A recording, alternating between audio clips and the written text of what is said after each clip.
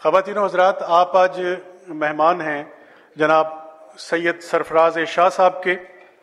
ایک سوال سے میں شاہ صاحب کی خدمت میں آغاز کر دیتا ہوں. شاہ صاحب، جب سے پچھلے 1-1.5 گھنٹے سے ہم یہاں موجود ہیں اور جو حضرات اور خواتین ہمیں مل رہے ہیں وہ بڑے پاکستان کے مستقبل کے بارے میں پریشان ہیں کہ پاکستان کے معاشی حالات، پاکستان کے سیاسی حالات کوئی بہت اچھے اور بہت خوشکن نہیں ہیں سر.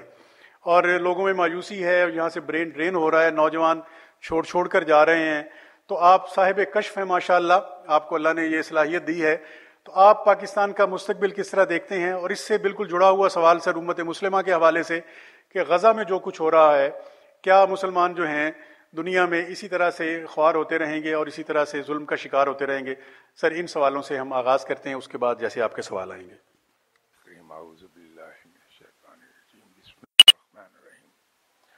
السلام علیکم خواتین و حضرات. میں آرگنائزر کا اور آپ سب خواتین و حضرات کا بڑا مشکور ہوں کہ آپ نے مجھے یہاں آنے کا اعزاز بخشا. میرے بارے میں جو الفاظ کہے گئے میں اس کے لیے تہہ دل سے مشکور ہوں. لیکن میں اس سلسلے میں ایک عرض کروں کہ ممتاز مفتی ایک بہت بڑے آدمی تھے. جتنے بڑے ادیب تھے اتنے بڑے انسان بھی تھے. بڑے لوگوں کا یہ قاعدہ رہا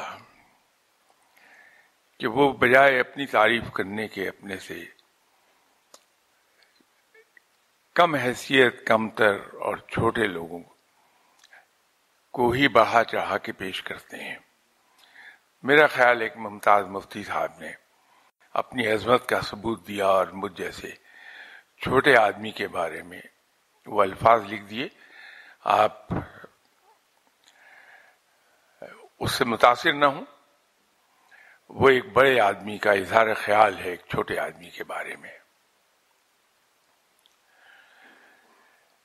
میرے لیے بڑی خوشی کا دن ہے کہ میں اس شہر میں آیا ہوں جہاں میں نے سن 66 میں اپنی زندگی کی پہلی جاب کی تھی، اور اس نسبت سے اس شہر کے ساتھ میرا ایک دلی لگاؤ ہے. یہیں ایک ایسی ہستی آرام فرما رہے ہیں کہ ان دنوں میرا کوئی مرشد نہیں تھا، تو میں بہت ہی عجیب و غریب چیزوں کو ایکسپیرینس کر رہا تھا.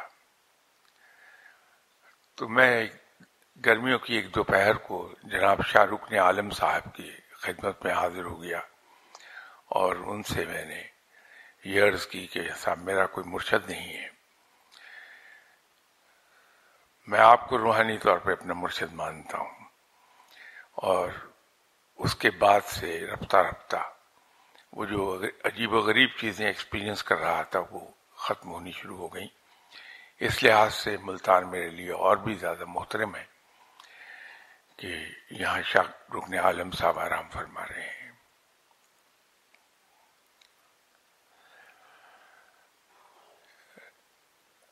روحانیت کوئی ایسی چیز نہیں جس پر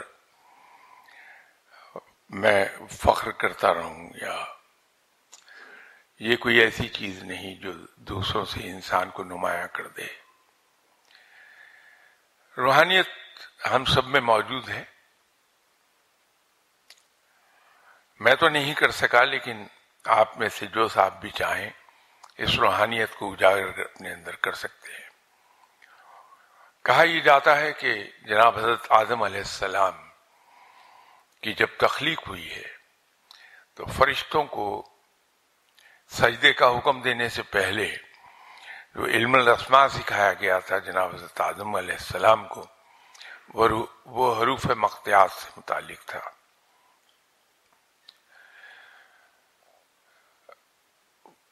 جینیٹیکلی وہ اولاد آدم میں سب میں پائی جاتی ہے. تو اس کو اجاگر کیا جا سکتا ہے، اس کو جلا بخشی جا سکتی ہے، اس کو بڑے بلند مرتبے تک لے جایا جا سکتا ہے، لیکن اس کے لیے کوئی بھلا آدمی ہونا ضروری ہے. مجھ جیسا گناہگار آدمی یہ کام نہیں کر سکا.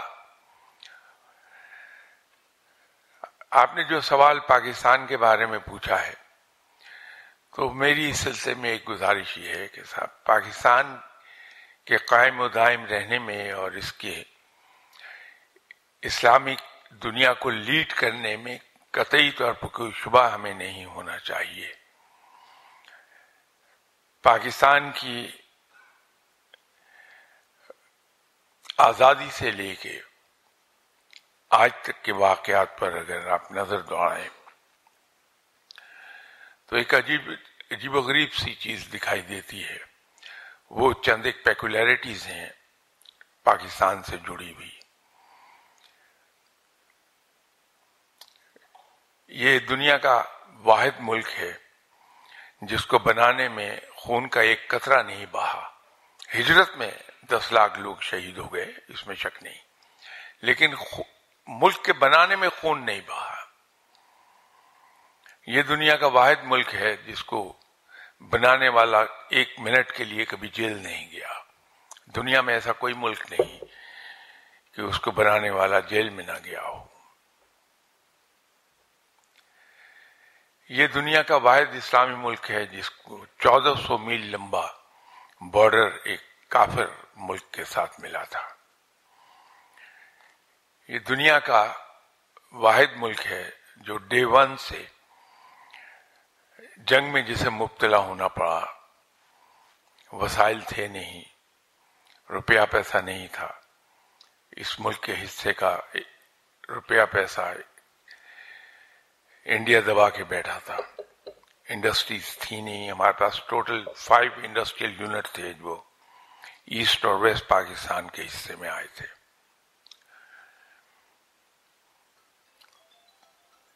ہم نے بے سر و سامانی کے عالم میں بھی اس وقت کی اسلامی دنیا کی سب سے بڑی آرڈننس فیکٹری سیٹ اپ کر لی تھی. یہ سب بلا وجہ نہیں ہے. اس کے پیچھے قدرت کے اپنے ڈیزائنز ہیں جو آبویسلی ہم انسانوں کو پتہ نہیں چل پاتے، لیکن کرائن یہ بتاتی ہیں کہ پروردگار اس کو چلا رہا ہے، اس کو قائم و دائم رکھے ہوئے ہے. ہم نے 75 سال کے وقفے میں 3 بڑی جنگیں اور ایک منی وار لڑی ہے. ہماری اکانومی اس کو برداشت کر گئی. جب کبھی بھی اکنامکلی ہم نیچے گئے ہیں تو رب تعالیٰ نے کچھ ایسے ذرائع پیدا کر دیے جس سے ہم دوبارہ اٹھ گئے. 52 میں کورین وار شروع ہو گئی، اس سے ہمیں بہت سنبھالا ملا. ہماری اکانومی پاؤں پر کھڑی ہو گئی. اس کے بعد اسی طرح مختلف واقعات پیش آتے رہے. رشیا انویٹ کر گیا افغانستان کو، اس سے ہماری اکانومی کو سنبھالا مل گیا. So on so forth. تو یہ سب چیزیں جب ہم دیکھتے ہیں تو یہ یقین ہونے لگتا ہے کہ پروردگار اس ملک کو کبھی زمین پر گرنے نہیں دے گا، سنبھالا دے گا. انشاءاللہ تعالی پھر اچھا وقت آئے گا پاکستان پر. کوئی زیادہ دیر بھی نہیں ہے. قوموں کی زندگی میں 2-4 سال کوئی وقت نہیں ہوا کرتا، اور یہ کوئی نئی بات نہیں جس سے ہم گزر رہے ہیں. تقریباً سبھی اقوام اس میں سے گزری ہیں. سب نے اکنامک ڈاؤن فال کو چکھا ہے. سب نے مشکل حالات کو فیس کیا ہے. جو آج ڈیولپڈ کنٹریز ہیں وہ 200 سال پہلے ہم سے بھی زیادہ برے حال میں تھے. تو میرے نزدیک تو مایوسی کی کوئی وجہ نہیں ہے. انشاءاللہ تعالیٰ اس ملک کے حالات ٹھیک ہوں گے اور انشاءاللہ یہ ملک بہت بلندی پہ جائے گا انشاءاللہ تعالیٰ. یہ سر ایک سوال ہے کہ دنیا میں بہت سارے فری لانسنگ ویب سائٹ کام کر رہی ہیں جن کے مالکان اسرائیلی ہیں اور جن سے دنیا بھر کے فری لانسرز پیسہ کماتے ہیں. فلسطینیوں پر ظلم کے بعد دل چاہتا ہے کہ اس طرح کی ویب سائٹس کا بائیکاٹ کر دیں، لیکن ایسا کریں تو گھر والوں کے لیے 2 وقت کی روٹی کیسے کمائیں؟ ہمارے پاس دوسرا کوئی پلیٹ فارم نہیں، دل بہت رنج گرفتہ ہے، آپ رہنمائی فرما دیں. دیکھیے، یہ انسان ہو یا دنیا ہو، اس کی زندگی میں ثبات نہیں ہے، ایک جگہ قائم نہیں رہتی، زندگی چلتی رہتی ہے. قومیں ترقی اسی طرح کرتی ہیں. ایک وقت تھا کہ پرنٹ میڈیا بڑا عروج پر تھا، پھر الیکٹرانک میڈیا انٹروڈیوس ہوا اور رفتہ رفتہ جڑ پکڑ گیا، اور وہ وقت بھی آیا کہ پرنٹ میڈیا پیچھے چلا گیا اور اس کے نسبت الیکٹرانک میڈیا اوپینین میکر کے طور پر سامنے آیا. دنیا ترقی کر رہی ہے، اب ڈیجیٹل میڈیا سامنے آیا ہے. ہر چیز کے اچھے اور برے پہلو ہمیشہ ہوتے ہیں. فقیر اپنی زندگی میں کمفرٹیبل اسی لیے ہے. آپ کبھی کسی فقیر کو دیکھیے، اس کے پاس رہنے کو پراپر چھت نہیں ہوتی، پہننے کو پورا لباس نہیں ہوتا، پھٹا پرانا لباس، کھانے کو اس کے پاس روٹی نہیں ہوتی پیٹ بھر کے. لیکن اگر اس کو آپ دیکھیں تو یوں لگتا ہے دنیا کا سب سے خوش انسان یہی ہے. اس کی وجہ یہ ہے کہ وہ ہر چیز کا روشن پہلو دیکھتا ہے. ہر انسان جس سے ملتا ہے، کبھی آپ نے نوٹ کیا کہ کسی فقیر کو کبھی آپ گلہ شکوہ بیان کرتے نہیں دیکھیں گے، کسی کی شکایت اس کی زبان پر نہیں ہوتی. حالانکہ انسان ہے، اس کے جذبات ہیں، اس کا دل خوش بھی ہوتا ہے، دل اس کا دکھتا بھی ہے، لیکن کبھی اس کی زبان پر گلہ شکوہ نہیں آتا. اس کی بنیادی وجہ یہ ہے کہ وہ اپنے پاس آنے والے ہر آدمی کی پازیٹیو سائڈ کو دیکھتا ہے، نیگیٹو سائڈ کو نہیں دیکھتا. ہر چیز کے روشن پہلو پر نظر رکھتا ہے. آج ڈیجیٹل میڈیا کا دور آ گیا ہے، ابھی اسے اور مزید عروج کو جانا ہے. تو ہم اس کے روشن پہلوؤں پر نظر رکھیں اور اس سے استفادہ حاصل کر لیں. ایک فائدہ تو اٹھاتے ہوئے آپ سب کو دکھائی دیتے ہیں. آپ نے ذکر بھی فرمایا کہ لوگ اسے مانیٹائز کر کے اس سے 2 وقت کی روٹی کما رہے ہیں. تو اس کے روشن پہلوؤں پر اگر ہم نظر رکھیں تو اس سے فائدہ اٹھا سکتے ہیں، بجائے ہم بددل ہوں اس سے، یا اس سے مایوس ہوں، یا ہمارا دل اس سے دکھے. تو روشن پہلو فقیر دیکھتا ہے ہر حال میں، اور اسی لیے مایوس نہیں ہوتا.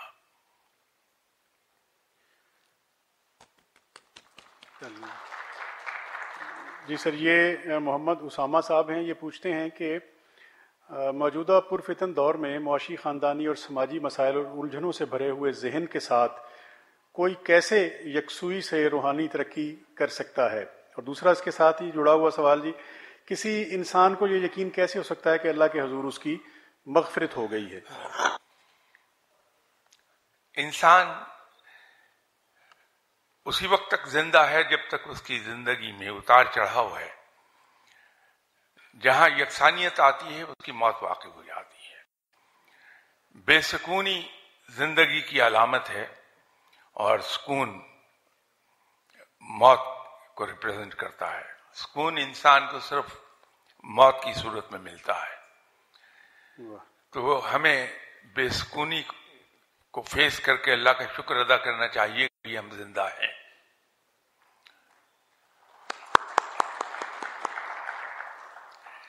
رہ گئی روحانی ترقی کی بات، تو صاحب میرا خیال ہے میرے 57 ایئرس آف پریکٹیکل لائف، اس میں سب سے زیادہ پوچھا جانے والا سوال یہی ہے کہ صاحب ہم روحانیت کی طرف جانا چاہتے ہیں، روحانیت کس طرح پائی جا سکتی ہے. جس طرح ہر کھیل کے رولز آف دی گیم ہیں، کرکٹ کو ہم کرکٹ کے رولز سے کھیلتے ہیں، فٹ بال کو فٹ بال سے، سو آن سو فورتھ. اگر کبھی ہم یہ کوشش کریں کہ ہم کرکٹ کو فٹ بال کے رولز کے مطابق کھیلنے لگیں تو سوائے چوٹیں لگنے کے اور کچھ نہیں ہوگا.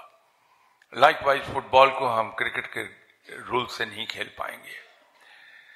روحانیت کو اگر ہم یہ سوچ کے چلائیں کہ ہم اپنی زندگی کو اپنے نفس کے زیر اثر بسر کریں، کیونکہ اس میں وقتی کشش بہت ہے، اور اس کے ساتھ ساتھ ہم روحانیت بھی پالیں، تو یہ ممکن نہیں ہوگا.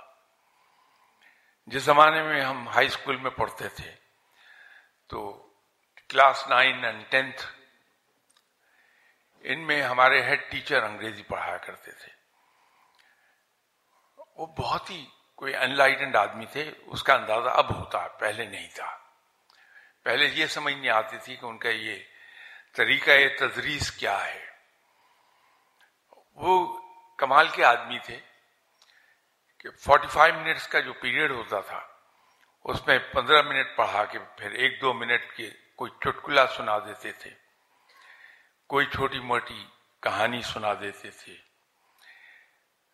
آج اندازہ ہوتا ہے کہ وہ اصل میں اسٹوڈنٹس کی دلچسپی کو لیکچر میں برقرار رکھنے کے لیے اس طرح سے پڑھاتے تھے، اور ان کی کئی بھی باتیں ذہن میں نقش بھی ہو جاتی تھی. میں غالباً کلاس 9 میں تھا تو ایک دن ہیڈ ٹیچر صاحب نے لیکچر کے دوران ایک بات کہی کہ کسی بھی ماں کے دل میں اگر اترنا ہو تو اس کے بچوں سے پیار کرو. وہ اب اس ایج میں کلاس 9 میں پڑھتے ہیں، 14 سال عمر، کیا سمجھ میں آئے گی یہ بات.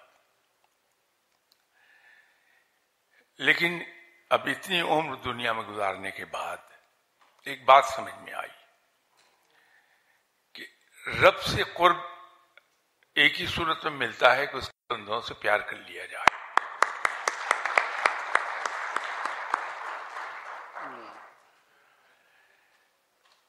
یہ ہو نہیں سکتا کہ میں اس کے بندوں سے پیار نہ کروں اور وہ مجھے سینے سے لگا لے. اس لیے کہ رب کو اپنے بندوں سے بہت پیار ہے. ذاتی طور پہ میرا ایک بار کا نہیں، بار بار کا ایک تجربہ ہے کہ رب کا کتنا ہی گناہ گار انسان کیوں نہ ہو، خواہ میرے جیسا ہی کیوں نہ ہو، اگر اس کا دل دکھا دیا جائے تو رب چھوڑتا نہیں اس بات کو. اس میں یہ تشخیص نہیں ہے کہ اس کا وہ بندہ نیک ہے یا بد ہے. وہ ہر بندے کو ایک بہت زورور اور ڈیڈیکیٹڈ باپ کی طرح پروٹیکٹ کرتا ہے. روحانیت اگر حاصل کرنا چاہتے ہیں تو پھر ہمیں ایک تو جو میں نے عرض کیا کہ اللہ کے بندوں سے پیار کرنا پڑے گا. دوسرا ایک اور پہلو لینا پڑے گا کہ مجھ پر جو اچھا برا وقت آتا ہے، جو خوشی اور دکھ مجھے مل رہے ہیں، یہ سب رب کی طرف سے ہیں، اور رب آقا ہے.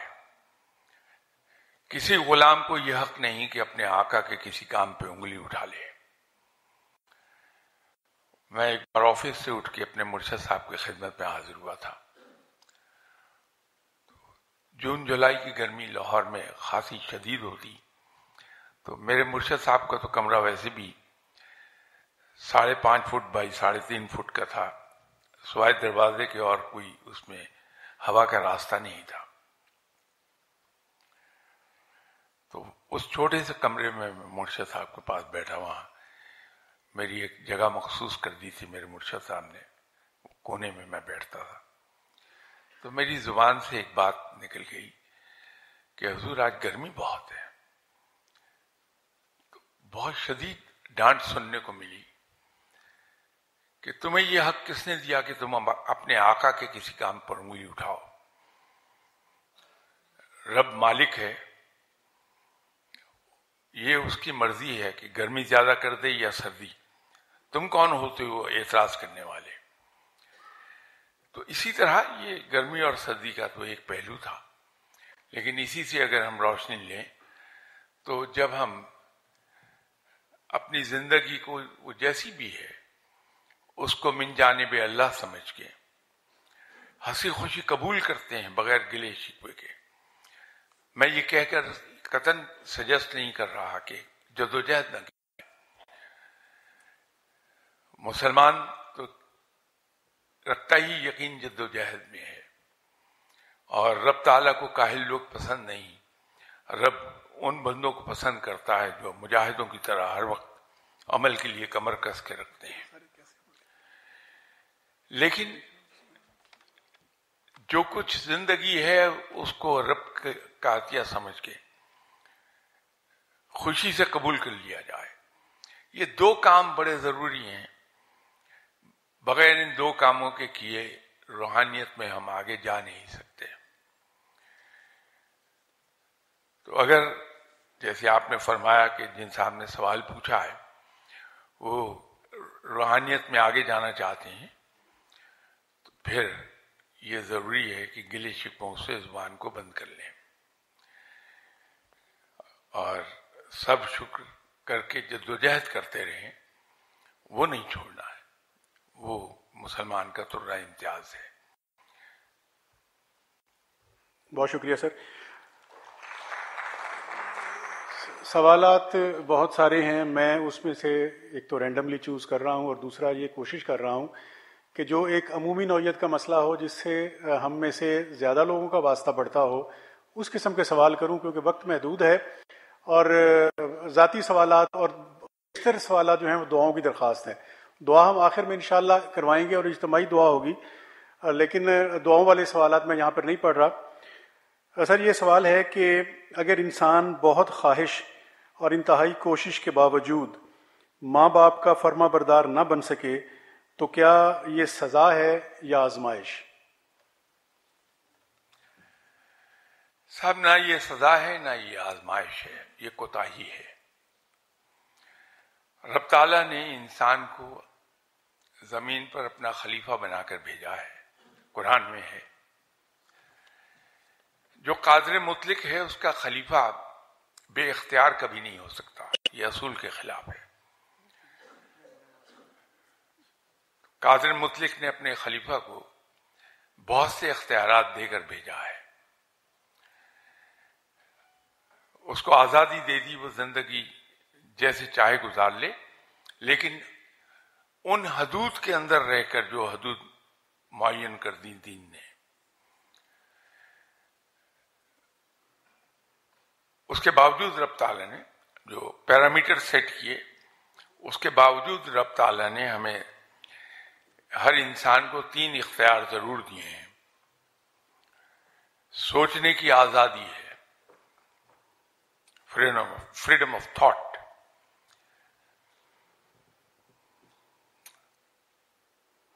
اس کو فریڈم آف ایکشن دی ہے کہ جو چاہے وہ عمل کر لے، لیکن حدود مقرر ہیں اس کی.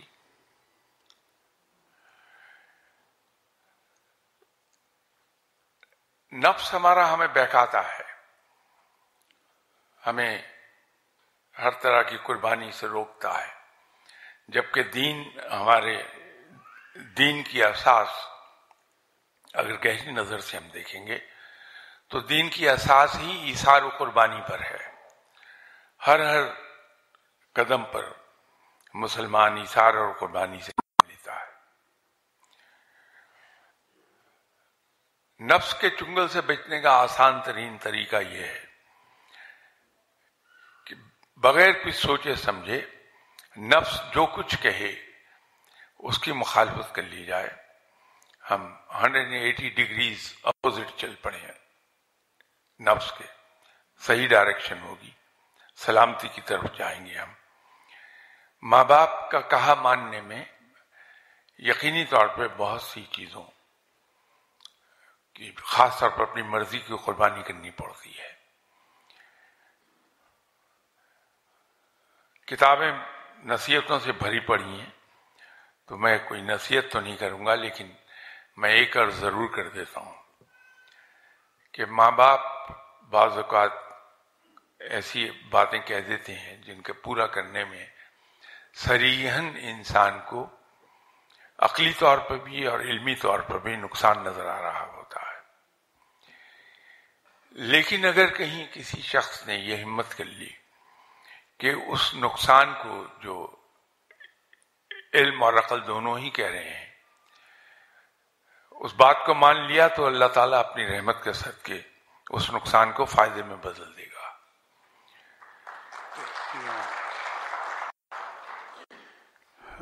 سر یہ سرفراز صاحب ہیں، نہیں سوری مدنی عابد صاحب ہیں، یہ پوچھتے ہیں کہ لفظ سبحان کی وضاحت فرما دیں. نماز کا آغاز اس سے ہوتا ہے، رکوع و سجود میں بھی موجود ہے، مچھلی کے پیٹ میں پڑھی جانے والی دعا میں بھی شامل ہے.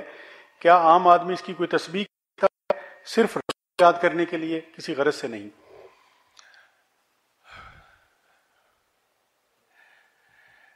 رب کی دوسری صفات اس کو بیان کرنے سے پہلے ایک چیز ہمیں اسٹیبلش کرنی پڑتی ہے، تبھی ہم آگے بڑھ پائیں گے. وہ یہ ہے کہ ہمارا رب پاک ہے. تو جب ہم اس سے ابتدا کرتے ہیں تو پھر رب تعالیٰ کی دوسری صفات فٹ ہوتی چلی جاتی ہیں کہ پاکیزگی بنیاد بنتی ہے. قرآن پاک رب تعالیٰ کا کلام ہے. نماز اللہ کے لیے ہم پڑھتے ہیں تو اس کی ابتدا بھی اسی سے.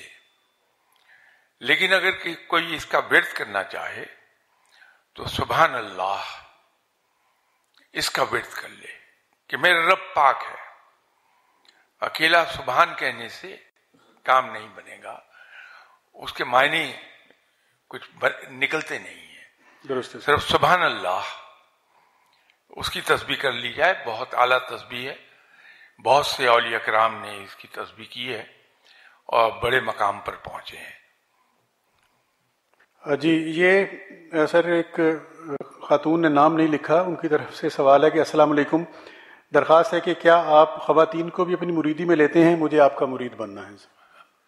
یہ بہت سے لوگوں کے دل میں خواہش ہے سر، میں نے اس لیے یہ کویشچن کیا کہ ترجمانی ہو گئی ان کی. سر وعلیکم السلام. بی میں صدق دل سے اور پوری سچائی سے بات عرض کر رہا ہوں آپ سے. مرید وہ بنا سکتا ہے جو خود کسی مقام پر ہو. میں کسی کو مرید بناؤں گا تو اپنی طرح کا گناہگار کر دوں گا کہ میرے پاس سوائے گناہوں کی پوٹلی کے اور کچھ ہے نہیں. انسان دوسرے کو وہی کچھ دے سکتا ہے جو اس کے پاس ہے. میرے پاس علم نہیں کہ میں آپ کو علم سکھا سکوں. میرے پاس نیکی نہیں ہے کہ میں آپ کو نیکی کی راہ دکھا دوں. خود میں بہت بھٹکا ہوا اور گناہگار شخص ہوں، اس لیے میرا کوئی مرید ہے ہی نہیں، اور نہ میں یہ بیعت کا سلسلہ کرتا ہوں، اس لیے کہ اس کا اہل نہیں ہوں میں. اور ایک چیز میں بیعت کے سلسلے میں آپ کو عرض کر دوں کہ بیعت جو لفظ ہے یہ لفظ بیع سے نکلا ہوا ہے، اور بیع کا مطلب ہے سودا کرنا. سودا یک طرفہ کبھی نہیں ہوتا، یہ دو طرفہ ہوتا ہے. دنیا کا کوئی قانون، دنیا کے کسی ملک کی عدالت میں چلے جائیے، اگر معاہدہ یک طرفہ ہے تو عدالت میں قبول نہیں کیا جاتا، اس کو اسٹریٹ اوے ڈسکارڈ کر دیتے ہیں. ہمارے یہاں جو بیعت ہوتی ہے، یہ جو سودا ہوتا ہے، یہ کلیتاً یک طرفہ ہے. جب میں کسی آدمی کے ہاتھ پہ بیعت کرتا ہوں تو میں تو اقرار کر رہا ہوں کہ میں نے اپنا آپ کے ہاتھ فروخت کر دیا، آج سے میں وہ کروں گا جو آپ فرمائیں گے، میں آپ کے احکامات پہ عمل کروں گا۔ جواب میں ان صاحب نے مجھ سے کیا کمٹمنٹ کی ہے جن کے ہاتھ پر میں بیعت کر رہا ہوں، تو اس لیے میں کہہ رہا ہوں کہ یہ یک طرفہ سودا ہے۔ دوسری طرف سے یہ کمٹمنٹ آنی چاہیے، میں اپنی مقدور بھر to the best of my knowledge and ability میں آپ کی تربیت کر دوں گا، آپ کو علم سکھا دوں گا۔ علم دینے کے لیے اور تربیت کرنے کے لیے وقت چاہیے، وہ وقت کوئی دیتا نہیں ہے تعلیم و تربیت کے لیے۔ تو پریکٹیکلی یہ یک طرفہ معاہدہ ہوتا ہے جو بیعت ہم کر رہے ہیں۔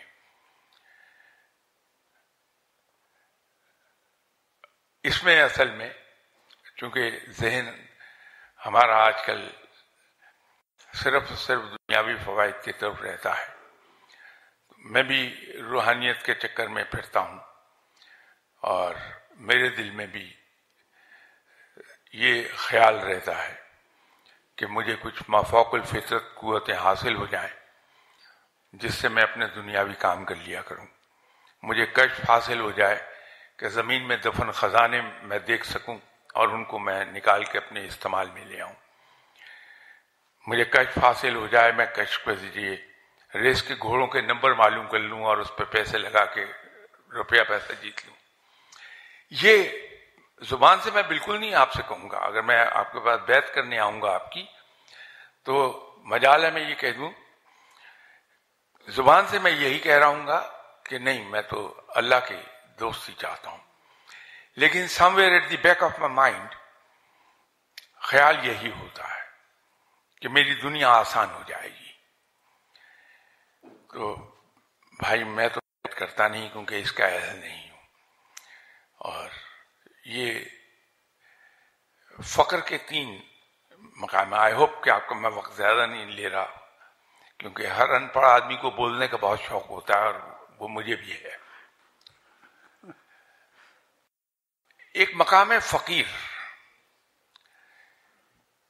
یہ وہ مقام ہے جہاں انسان ان دا میکنگ ہوتا ہے، وہ روحانیت میں سفر کی ابتدا کرتا ہے اور آگے چلتا ہے، اور یہ وہ مقام ہے جہاں اس پہ فرض عبادات کے علاوہ نفلی عبادات کا بہت بوجھ ڈال دیا جاتا ہے۔ تو نفلی عبادات کا بوجھ بہت ہوتا ہے، پلس اس کی تربیت ہو رہی ہوتی ہے جو بہت دشوار ہے، کہ سب سے کٹھن مرحلہ وہ ہوتا ہے جہاں اپنے پاس آنے والے کی صاحب علم انا کو کچل رہا ہوتا ہے۔ اس انا کو کچلنے کے لیے مختلف میتھڈ یوز کرتے ہیں صاحب علم۔ انا کو کچلنے کے بعد دوسرے کے لیے ایثار اور قربانی کرنے کا جذبہ اس میں اجاگر کرتے ہیں۔ وہ یہ ہے کہ وہ اپنے آرام سے زیادہ دوسروں کے آرام کا خیال کرنے لگ جائے، اپنی ضروریات روک کر دوسروں کی ضروریات کے لیے وسائل فراہم کر دے، اپنی خواہشات کو مار کر دوسرے کی خواہشات کا احترام کر دے۔ مرشد ادھر کو لے کے جاتا ہے۔ پھر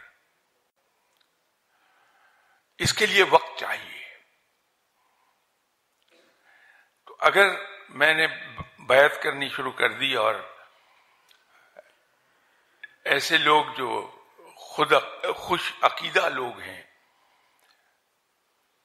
وہ میرے ارد گرد اکٹھے ہوئے، میں کتنے لوگوں کی تربیت کر پاؤں گا؟ اور میرے پاس ہے ہی کیا پہلے۔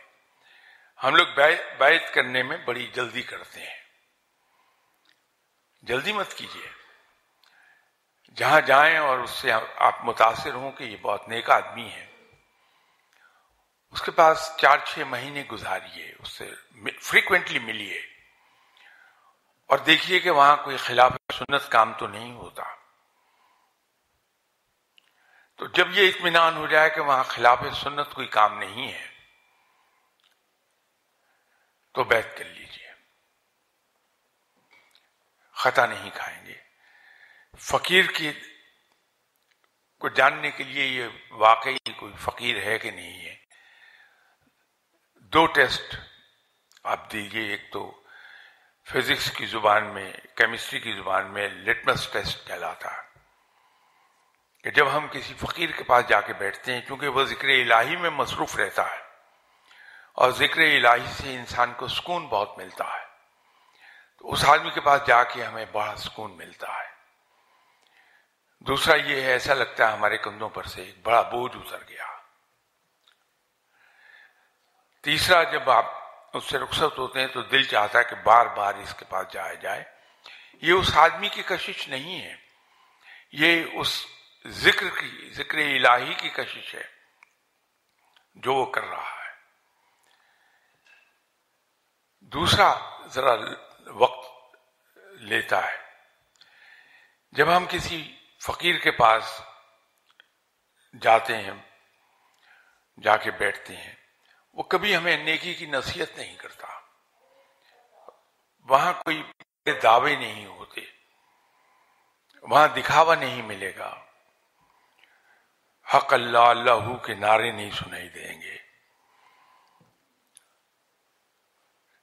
وہ آپ کو نماز پڑھنے کو نہیں کہتا، لیکن حیران کن طریقے پر وہاں جانے والا بندہ آہستہ نیکی کی طرف چلا جاتا ہے۔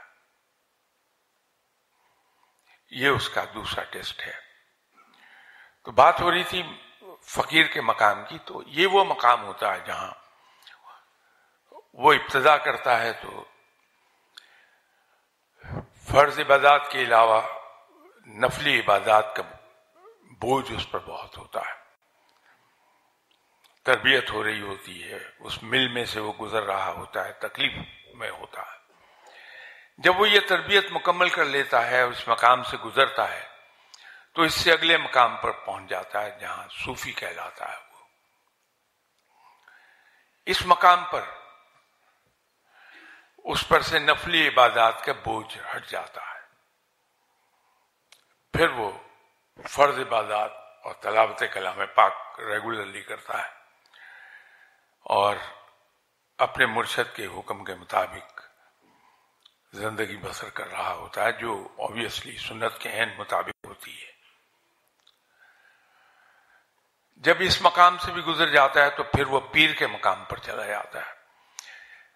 پیر میں آج کا جو اصطلاح لفظ استعمال ہو رہا ہے، میں اس کو ریفر نہیں کر رہا، بلکہ پیر کا مطلب ہے صاحب عقل و دانش۔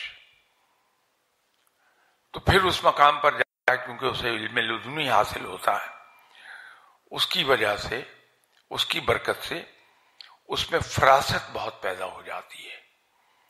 وہ جو بھی بات کرے گا وہ بہت فائدہ مند ہوگی دوسروں کے لیے اگر اس پہ عمل کر لیا جائے۔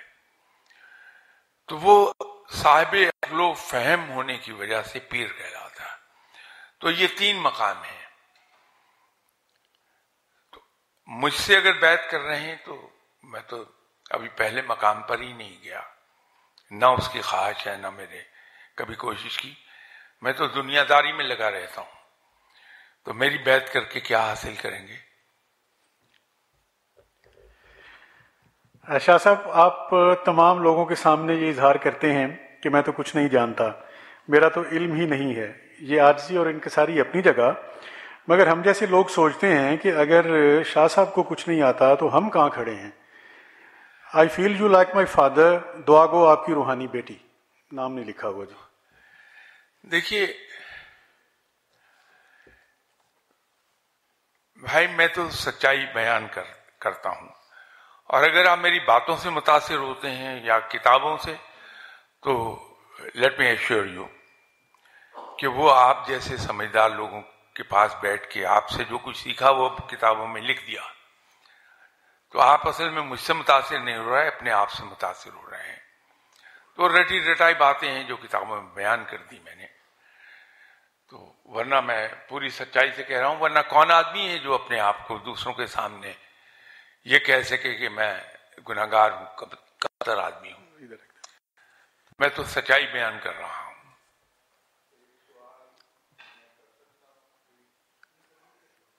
لکھ کے دے دیں گے. چلیے پھر آپ سر آپ کی اجازت سے. جناب لگا دیتے ہیں وقت اور صرف 10% ہی عوام کے لیے خرچ کر دیں لگا دیں تو مجھے بہت امید ہے.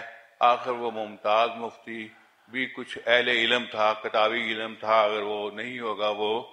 لیکن آئی ہیو سین کچھ ایسے میریکلز یہ کر سکتے ہیں لیکن کرتے نہیں ہیں. یہ اللہ کی خوشنودی زیادہ اور عوام کے لیے کچھ انہوں نے کنجوسی کا ایلیمنٹ پایا جاتا ہے. نہیں یس، تو اگر یہ کریں تو انشاءاللہ we can be a better قوم.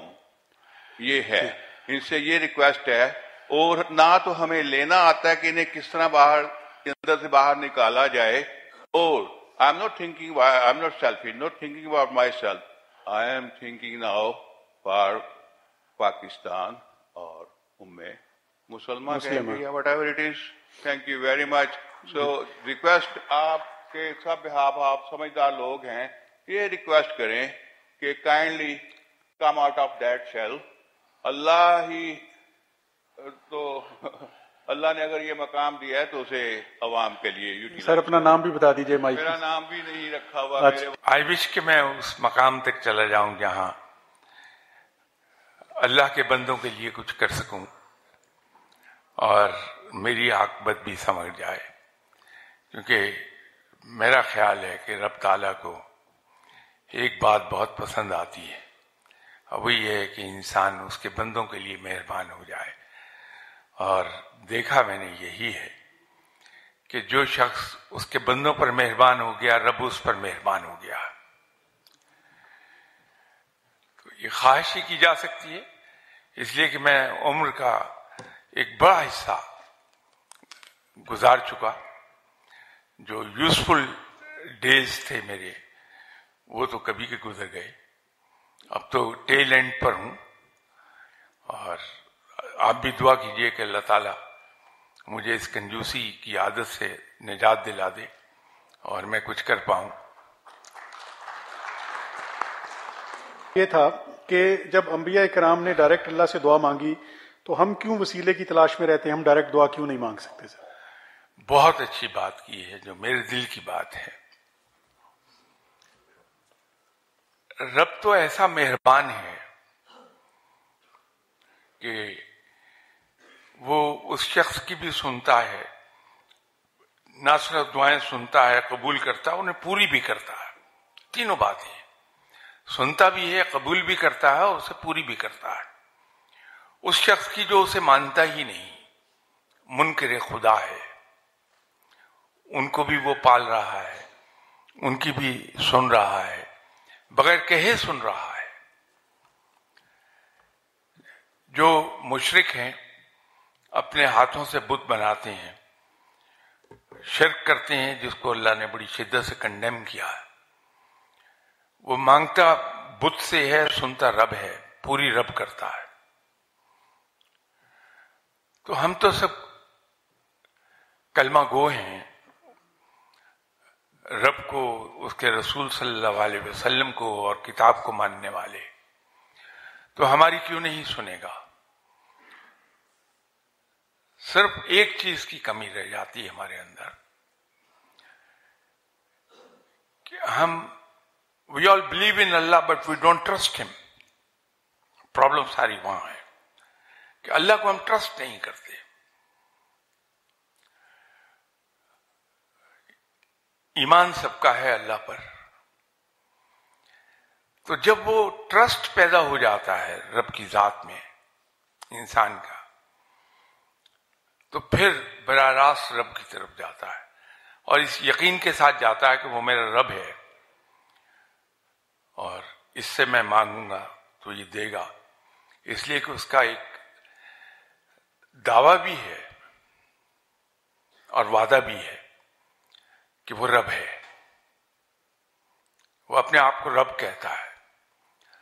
تو پالنا صرف رزق کے معاملے میں نہیں، کھانے پینے کے معاملے میں نہیں ہے. پالنا تو بڑی براڈ ٹرم ہے، اس کے اندر ہر چیز آ جاتی ہے. تو جب اس کا دعویٰ ہے اور ساتھ اس نے ہم سے وعدہ بھی کیا کہ وہ ہمارا رب ہے، تو پھر اپنی ضرورت لے کر اس کے سامنے کیوں نہ ہم چلے جائیں. یہ اور بات ہے کہ جب رب سے ہم دعا کر رہے ہوتے ہیں، اصل فرق وہیں آ جاتا ہے. ہم رب سے مان کے ساتھ نہیں مانگتے. ایک مان نہیں ہوتا رب پر ہمارا کہ وہ میرا رب ہے، سب سے بڑا ہے، دے گا. اگرچہ اچھی بات نہیں کہ دنیاوی مثالیں دی جائیں رب کے بارے میں، لیکن شاید بات کو بہت واضح کر دے گا اگر میں یہ مثال دے دوں.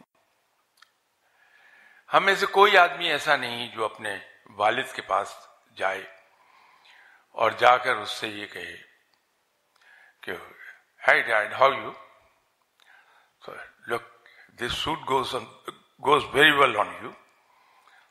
Hey dad, how graceful you look, you are 6.5 feet. اور سب یہ کہنے کے بعد کہے کہ ڈیڈ give me 10 rupees. ایسا کوئی ایک آدمی مجھے نہیں ملا. ہم سیدھے جاتے ہیں اور ان سے کہ 10 روپے دے دیجیے، اور وہ آگے سے کہیں میرے پاس ایسے نہیں، آپ اتنے امیر نہ تھے، 10 روپے لے کے نکلتے ہیں. تو رب جو سب سے بڑا ہے اس کے ساتھ کیا کرتے ہیں؟ ہم مان کے ساتھ مانگیں، اس کو کہیے کہ تو میرا رب ہے، میں تیرے پاس نہیں آؤں تو کہاں آؤں، یا تو اپنے علاوہ کسی رب کا پتہ بتا دے تو میں تو تیرے پاس آؤں گا، تو دے مجھے ابھی اور اسی وقت چاہیے، دے. یہ گستاخی نہیں ہے، مان ہے اس پر کہ میرا رب ہے، وہ میرا ہے. تو یہ مان نہیں ہے. تو مان کے ساتھ کبھی مان کے دیکھیے، کبھی واپس نہیں کرتا وہ آپ کو، دعا فوراً قبول کرے گا. سر، حقیقت اور معرفت کے تمام مقام سنت اور شریعت کو پکڑ کر طے کیے جاتے ہیں، لیکن بعض اوقات کچھ سلسلے ایسے ہیں کہ وہ لوگ سنت سے ماورا ہو جاتے ہیں. کیا یہ حکم ربانی ہے سر؟ بالکل ایسا نہیں ہے. اولیاء کرام میں حضرت بایزید بستامی رحمۃ اللہ علیہ ایک بہت بڑے مقام کے حامل ہیں. آپ کے بارے میں جناب حضرت جنید بغدادی رحمۃ اللہ علیہ جیسی عظیم ہستی نے فرمایا تھا کہ بایزید کی حیثیت اولیاء کرام میں وہی ہے جو انگوٹھی میں نگینے کی ہوتی ہے. جناب حضرت بایزید بستامی رحمۃ اللہ علیہ صاحب کا فرمان ہے کہ جس نے ایک سنت بھی ترک کر دی وہ ولایت کی خوشبو بھی نہیں پا سکتا. طریقت یا حقیقت یہ اس وقت تک بالکل معنی ہے جب تک کہ قرآن اور سنت کو نہیں پکڑا جاتا. یہ جو کچھ آج ہم دیکھتے ہیں، جس کو آپ نے اشارہ کیا ایک سلسلے کی طرف، یہ نہ طریقت ہے، نہ تصوف ہے، نہ روحانیت ہے. یہ اصل میں ایک اوورلی کنٹیمینیٹڈ فارم آف طریقت ہے جس میں سادھوازم سے بہت سی چیزیں داخل ہو گئی ہیں. اسلام میں ترک دنیا کا کوئی کانسیپٹ نہیں ہے. آپ صلی اللہ علیہ وسلم نے دنیاوی زندگی بھرپور انداز میں گزاری ہے. صحابہ کرام نے کسی ایک نے بھی ترک دنیا نہیں کی ہے، بلکہ جب ہم ترک دنیا کرتے ہیں تو ہم آنسریبل ہو جاتے ہیں رب تعالیٰ کو کہ بحیثیت بیٹے کے، بحیثیت باپ کے، بحیثیت شوہر کے، بحیثیت بھائی کے، میرے کچھ فرائض ہیں جو اللہ نے رکھے ہیں. تو جب میں ترک دنیا کرتا ہوں تو اپنے ان فرائض سے منہ موڑتا ہوں، تو میں اس کے لیے آنسریبل ہوں قیامت کے روز بھی اور دنیا میں بھی اللہ تعالیٰ کو. تو میں کیا حاصل کروں گا جب میں اللہ تعالیٰ کے فرمودات کی خلاف ورزی کر جاؤں گا. وہ صحیح طریقہ نہیں ہے. صحیح طریقہ وہی ہے جو پوری طرح سے قرآن، حدیث اور سنت اور صحابہ کرام کے ابتدا میں اتباع انہی کی کرنی چاہیے. جو چیز قرآن، حدیث، سنت اور صحابہ کے فعل ان سے مطابقت نہیں رکھتی وہ درست نہیں ہے. ایک بڑی سمپل بات ہے. سر یہ سوال ہے کاظم سجاد صاحب کا، اور اس طرح کے 2-3 سوالات اسی مضمون کے اور بھی آئے ہیں کہ حضور پاک کی زیارت کے متعلق میرا صلی اللہ علیہ وآلہ وسلم کی زیارت کے متعلق میرا سوال ہے. اس کے متعلق 2 نظریات پائے جاتے ہیں. اول، حضور پاک صلی اللہ علیہ وآلہ وسلم کو جس بھی حلیہ مبارک میں دیکھا جائے تو کیا وہ آپ ہی ہوتے ہیں؟ اور دوسرا یہ کہ حضور پاک صلی اللہ علیہ وآلہ وسلم کی حقیقی زیارت کیا اسی وقت ممکن ہے کہ جب ان کو احادیث مبارکہ میں بتائے گئے حلیہ کے مطابق دیکھا جائے خواب میں؟ خواب میں جب بھی کسی ولی اللہ کو دیکھیں گے تو وہ 2 صورتوں میں دکھائی دے گا ہمیں.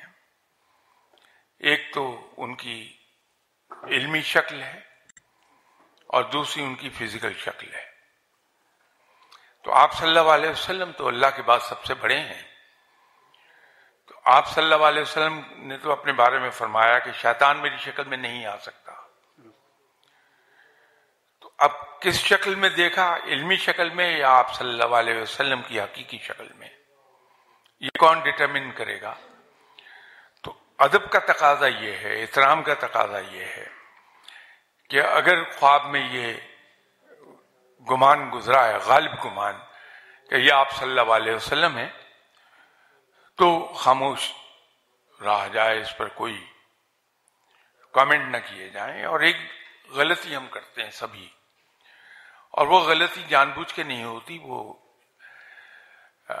خوشی اور شوق کے مارے ہوتی ہے کہ اگر خواب میں ہمیں زیارت ہو گئی آپ صلی اللہ علیہ وسلم کی تو ہم اس کو بیان کر دیتے ہیں لوگوں کے پاس. میری گزارش یہ ہے کہ اس کو قطعی طور پر بیان نہ کیجیے، اس بات کو اپنی ذات سے آگے مت جانے دیجیے تاکہ آئندہ بھی زیارت ہوتی رہے. جناب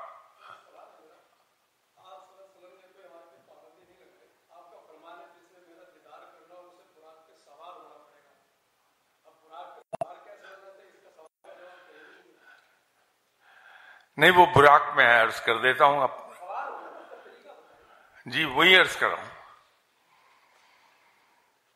براق پر سوار ہوا جا سکتا ہے بڑی آسانی سے.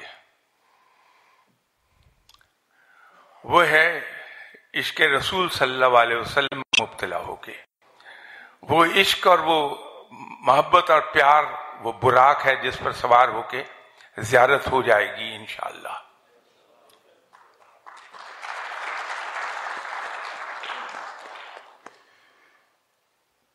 محترم شاہ صاحب السلام علیکم. وہ کیا وجوہات ہیں کہ ہماری ظہیر احمد صاحب پوچھتے ہیں کہ ہماری دعائیں قبول نہیں ہوتی یا قبول ہونے میں بہت دیر لگتی ہے اور شیطان مایوسی میں مبتلا کر دیتا ہے، کوئی طریقہ بتائیے دعاؤں کی قبولیت کا. پہلی بات تو یہ ہے کہ دعا ہے کیا، دعا کہتے کس کو ہیں؟ دکھی دل سے اٹھنے والی آواز دعا ہے، اور جو دکھی دل سے دعا نکلتی ہے اس کے پیچھے اخلاص ہوتا ہے. کیونکہ جب انسان کے دل پہ چرکے لگتے ہیں، زخمی ہوتا ہے دل، اور وہ رب کے کسی بندے کے سامنے جا کے بیان نہیں کرتا کہ یہ شکوہ نہ ہو جائے کہیں، تو وہ اس دکھی دل کا درد سوایا ہو جاتا ہے. اس عالم میں صرف پھر رب کی طرف انسان جھکتا ہے، اور جب رب کی طرف جھکتا ہے تو اس میں اخلاص ہوتا ہے، اور اس کیفیت میں رب کو یاد کیا ہوا کبھی رائگاں نہیں جاتا، اس کا جواب ضرور آتا ہے. تو دعا بھی جب ہم اخلاص کے ساتھ مانگتے ہیں.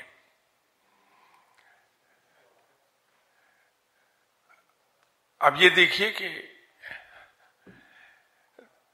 مجھے آپ کا نہیں پتا، آپ تو بھلے لوگ ہیں، نیک لوگ ہیں، مجھے اپنا پتا ہے کہ دعا مانگتے ہوئے زبان سے میں کہہ رہا ہوتا ہوں کہ یا اللہ یہ کر دے وہ کر دے، دماغ اور دل میں کچھ اور چیزیں چل رہی ہوتی ہیں ایک ہی وقت میں. تو جب وہ کنسنٹریشن نہیں ہے تو اس میں اخلاص کہاں سے آئے گا؟ یہ ایک بڑی پرابلم ہے. تو دعا مانگتے ہوئے یا عبادت کرتے ہوئے انسان کو تینوں چیزیں یکسو کرنا ہوتی ہیں. انسان کا دل، دماغ اور زبان تینوں یکسو ہوں، دعا قبول ہوتی ہے. اس کی میں آپ کو ایک ایگزامپل دے دیتا ہوں کہ مسجد میں 75 سالوں سے ہم دعا مانگ رہے ہیں کہ یا اللہ ہمارے دشمن تباہ ہو جائے، یا اللہ انڈیا تباہ ہو جائے، یا اللہ یہ مسلمانوں کو عروج عطا کر، یا اللہ مسلمانوں کو ہر جگہ فتح عطا فرما. انفارچونیٹلی ہو اس کے برعکس رہا ہے. یہی مولوی صاحب بارش نہ ہونے کی صورت میں نماز استسقاء کے لیے اعلان کرتے ہیں مسجد میں کہ میدان میں چلیں کہ ہم بارش کی دعا کر دیں. یہی مولوی صاحب ہیں، یہی ان کے مقتدی ہیں. دعا مانگتے ہیں تو 15 منٹ کے بعد بارش برسنا شروع ہو جاتی ہے. اس پہ غور کیا جانا چاہیے. اس کی وجہ یہ ہے معاف کیجیے گا کہ وہ اسی ارادے سے چلے ہیں کہ میں یہ دعا مانگوں گا، سنگل مائنڈیڈ ہو کے وہ دعا مانگ رہے ہیں، دعا قبول ہو جاتی ہے. تو دعائیں اللہ سنتا ہے، قبول کرتا ہے. قرآن میں اس نے وعدہ کیا ہے، پوری کرتا ہے. لیکن شرط یہ ہے کہ ہم دعا اس سے یکسو ہو کر مانگیں، دعا قبول ہو جاتی ہے. ہاں کچھ دعائیں قبول نہیں ہوتی، اس لیے 2 ریزن ہوتے ہیں.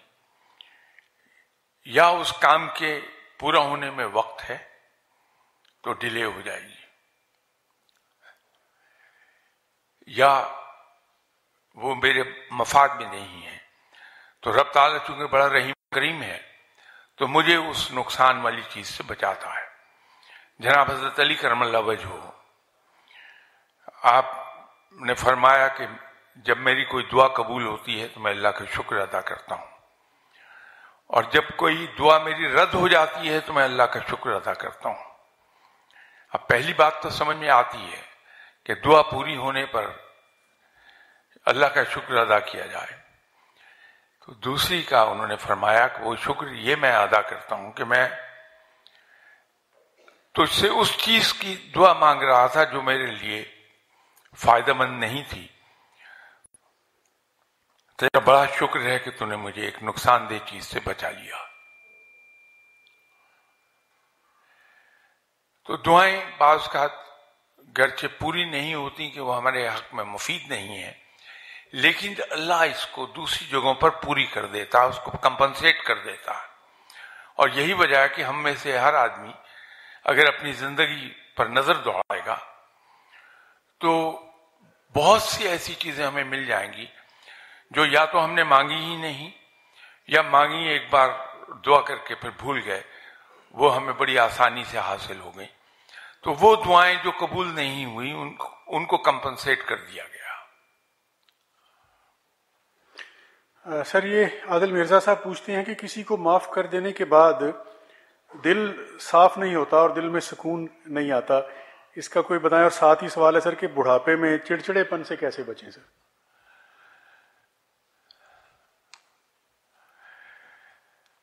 بات یہ ہے کہ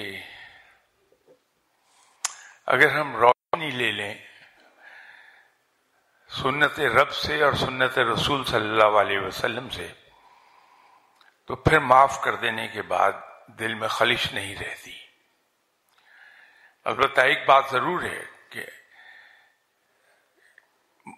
ایک حدیث ہے کہ مومن ایک سوراخ سے دوبارہ نہیں ڈسا جاتا۔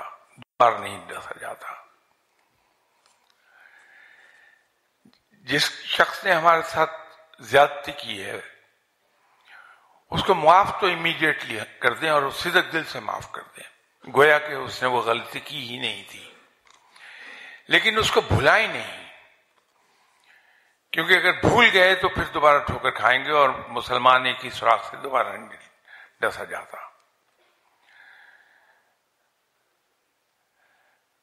جب ہم اس طرح سے معاف نہیں کرتے جس طرح معاف کرنے کا حق ہے تو دل میں خلش رہ جاتی ہے۔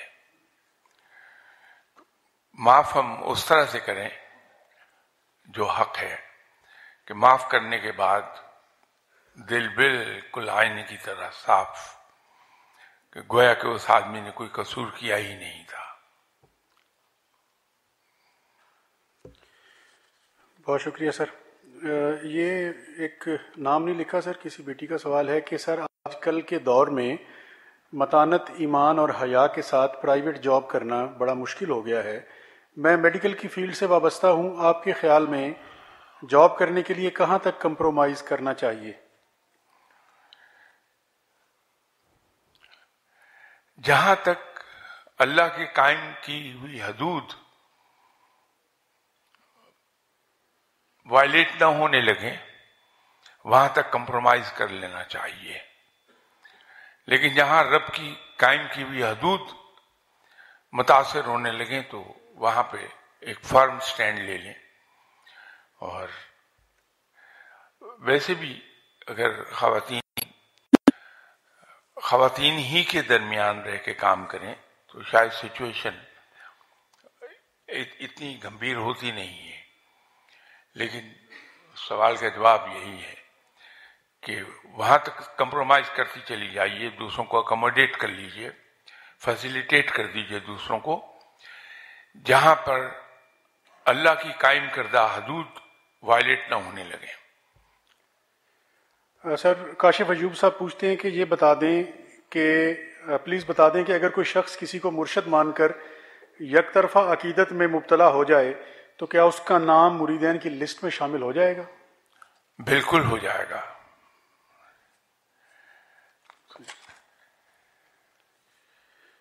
سر آج کا نوجوان بہت کنفیوز ہے، یہ فرمائش نما سوال ہے سر، اور دین اور دنیا کو کس طرح دین اور دنیا کو کیسے ساتھ ساتھ لے کر چلا جائے۔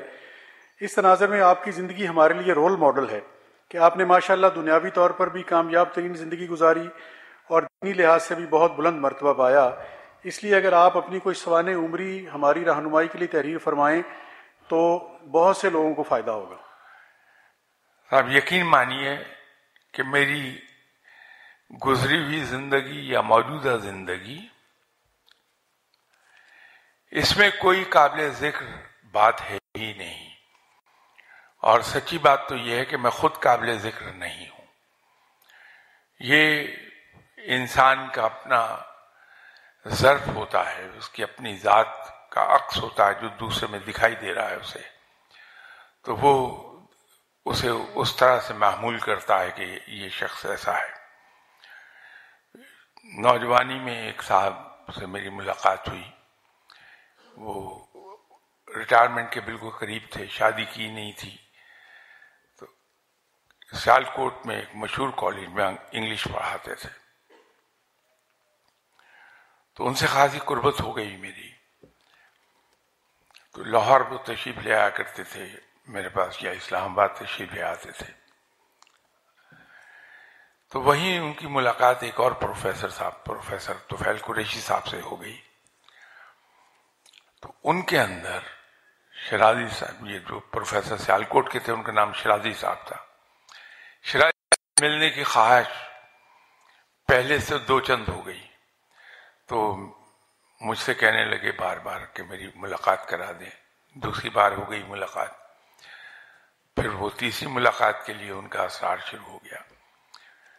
میں سوچ رہا تھا کہ شرازی صاحب سے میں بار بار کیا فرمائش کروں، تو تیسری بار کے لیے میں نے ذرا طریقے سے کہا کہ صاحب وہ پروفیسر طفیل قریشی صاحب آپ سے بڑے متاثر ہیں اور آپ کی یہ تعریف کر رہے تھے. جو باتیں انہوں نے کہی تھی میں نے گوشگزار کر دی، اور اس کے بعد ان سے کہا کہ صاحب تیسری بار ان سے مل لیجئے، ان کی تسلی ہو جائے گی. جب ملاقات ہوئی شرازی صاحب نے طفیل قریشی صاحب سے کہا کہ قریشی صاحب آپ نے جو اظہار خیال فرمایا بارے میں وہ مجھ تک پہنچ گیا، لیکن میں آپ کو ایک عرض کرنا چاہتا ہوں کہ جو کچھ آپ نے میرے بارے میں عرض کیا یہ در حقیقت آپ کی اپنی شخصیت کا عکس ہے کہ جب کوئی شخص کسی دوسرے سے ملتا ہے تو اس کو اس آدمی میں اپنا عکس دکھائی دیتا ہے. آپ مجھ سے ملے تو آپ کو میری ذات میں اپنا عکس دکھائی دے رہا تھا، اس لیے آپ اتنی تعریف کر رہے تھے. تو جن صاحب نے بھی سوال کیا، میری گزارش یہ ہے کہ آپ کا یہ حسن ظن ہے جو آپ کو یہ تماشا دکھا رہا ہے کہ شاہ صاحب کوئی قابل ذکر آدمی ہے. آپ کی اپنی ذات کی خوبیاں ہیں جو آپ کو مجبور کر رہی ہیں کہ ایک برے آدمی کو اچھا آدمی سمجھ لیں. یہ آپ کا ظرف ہے. تو میرے پاس تو کوئی ایسی چیز ہے نہیں جس کو میں تحریر کر سکوں، اور جو کچھ میرے بارے میں دوسرے لکھیں گے میں چاہوں گا میرے مرنے کے بعد ہی لکھیں کہ شرمندگی بہت ہوگی مجھے. سر بہت شکریہ. اہل ملتان آپ کے شکر گزار ہیں کہ آپ نے وقت نکالا، اتنی دور سے سفر کر کے تشریف لائے اور اتنی اچھی علمی روحانی نشست میں ہماری روحوں کو منور کیا. سر خواتین و حضرات، جیسے جسم کی حصیات ہوتی ہیں ویسے ہی روح کی بھی حصیات ہوتی ہیں، اور شاہ صاحب جیسی شخصیات کو سننے کے بعد وہ بیدار بھی ہوتی ہیں، ایکٹیویٹ بھی ہوتی ہیں، اور آپ کے زندگی پر بہتر اور اچھے اثرات مرتب کرنا شروع کر دیتی ہیں. یہ سر واصف ایوب اور کاشف ایوب نے ایک سوالوں میں ایک کامنٹ سا بھیجا ہے، یہ اس کے ساتھ یہ ہمارے سب گویا اہل ملتان کی سر یہ ترجمانی ہے کہ sir please plan to visit Multan on bimonthly basis as you started your journey from Multan. We are waiting for this announcement. Wasif Ayub and Kashif Ayub. انشاءاللہ تعالی میں کوشش کروں گا. بہت شکریہ سر. ہم امید رکھتے ہیں کہ انشاءاللہ اب اگلی نشست کے لیے ہمیں 7 سال 8 ماہ اور 20 روز انتظار نہیں کرنا پڑے گا سر. آپ جلد تشریف لائیں گے اور آخر میں ہم دعا کے لیے درخواست کریں گے جناب سید سرفراز. میں تو خواجہ صاحب سے پہلے وعدہ کر بیٹھا کہ خواجہ صاحب جس دن آپ یاد فرمائیں گے میں حاضر ہو جاؤں گا. خواجہ محمد حسین صاحب پہ آ گئی بات. جی سر کی درخواست سر. اللہم صلی علی سیدنا و مولانا محمد وعلی آل سیدنا و مولانا محمد وبارک وسلم علیہ. یا اللہ یا رحیم یا کریم یا پروردگار، تیرے سب بھلے بندے یہاں اکٹھے ہوئے ہیں، اس محفل میں تیرا ذکر ہوا ہے. تو اپنے رب ہونے کے صدقے، اپنے اس ذکر کے صدقے حاضرین مجلس کی تمام جائز خواہشات پوری فرما دے. آمین. یا اللہ جو بیمار ہیں انہیں شفا عطا فرما دے. یا اللہ بے روزگاروں کو روزگار عطا فرما دے.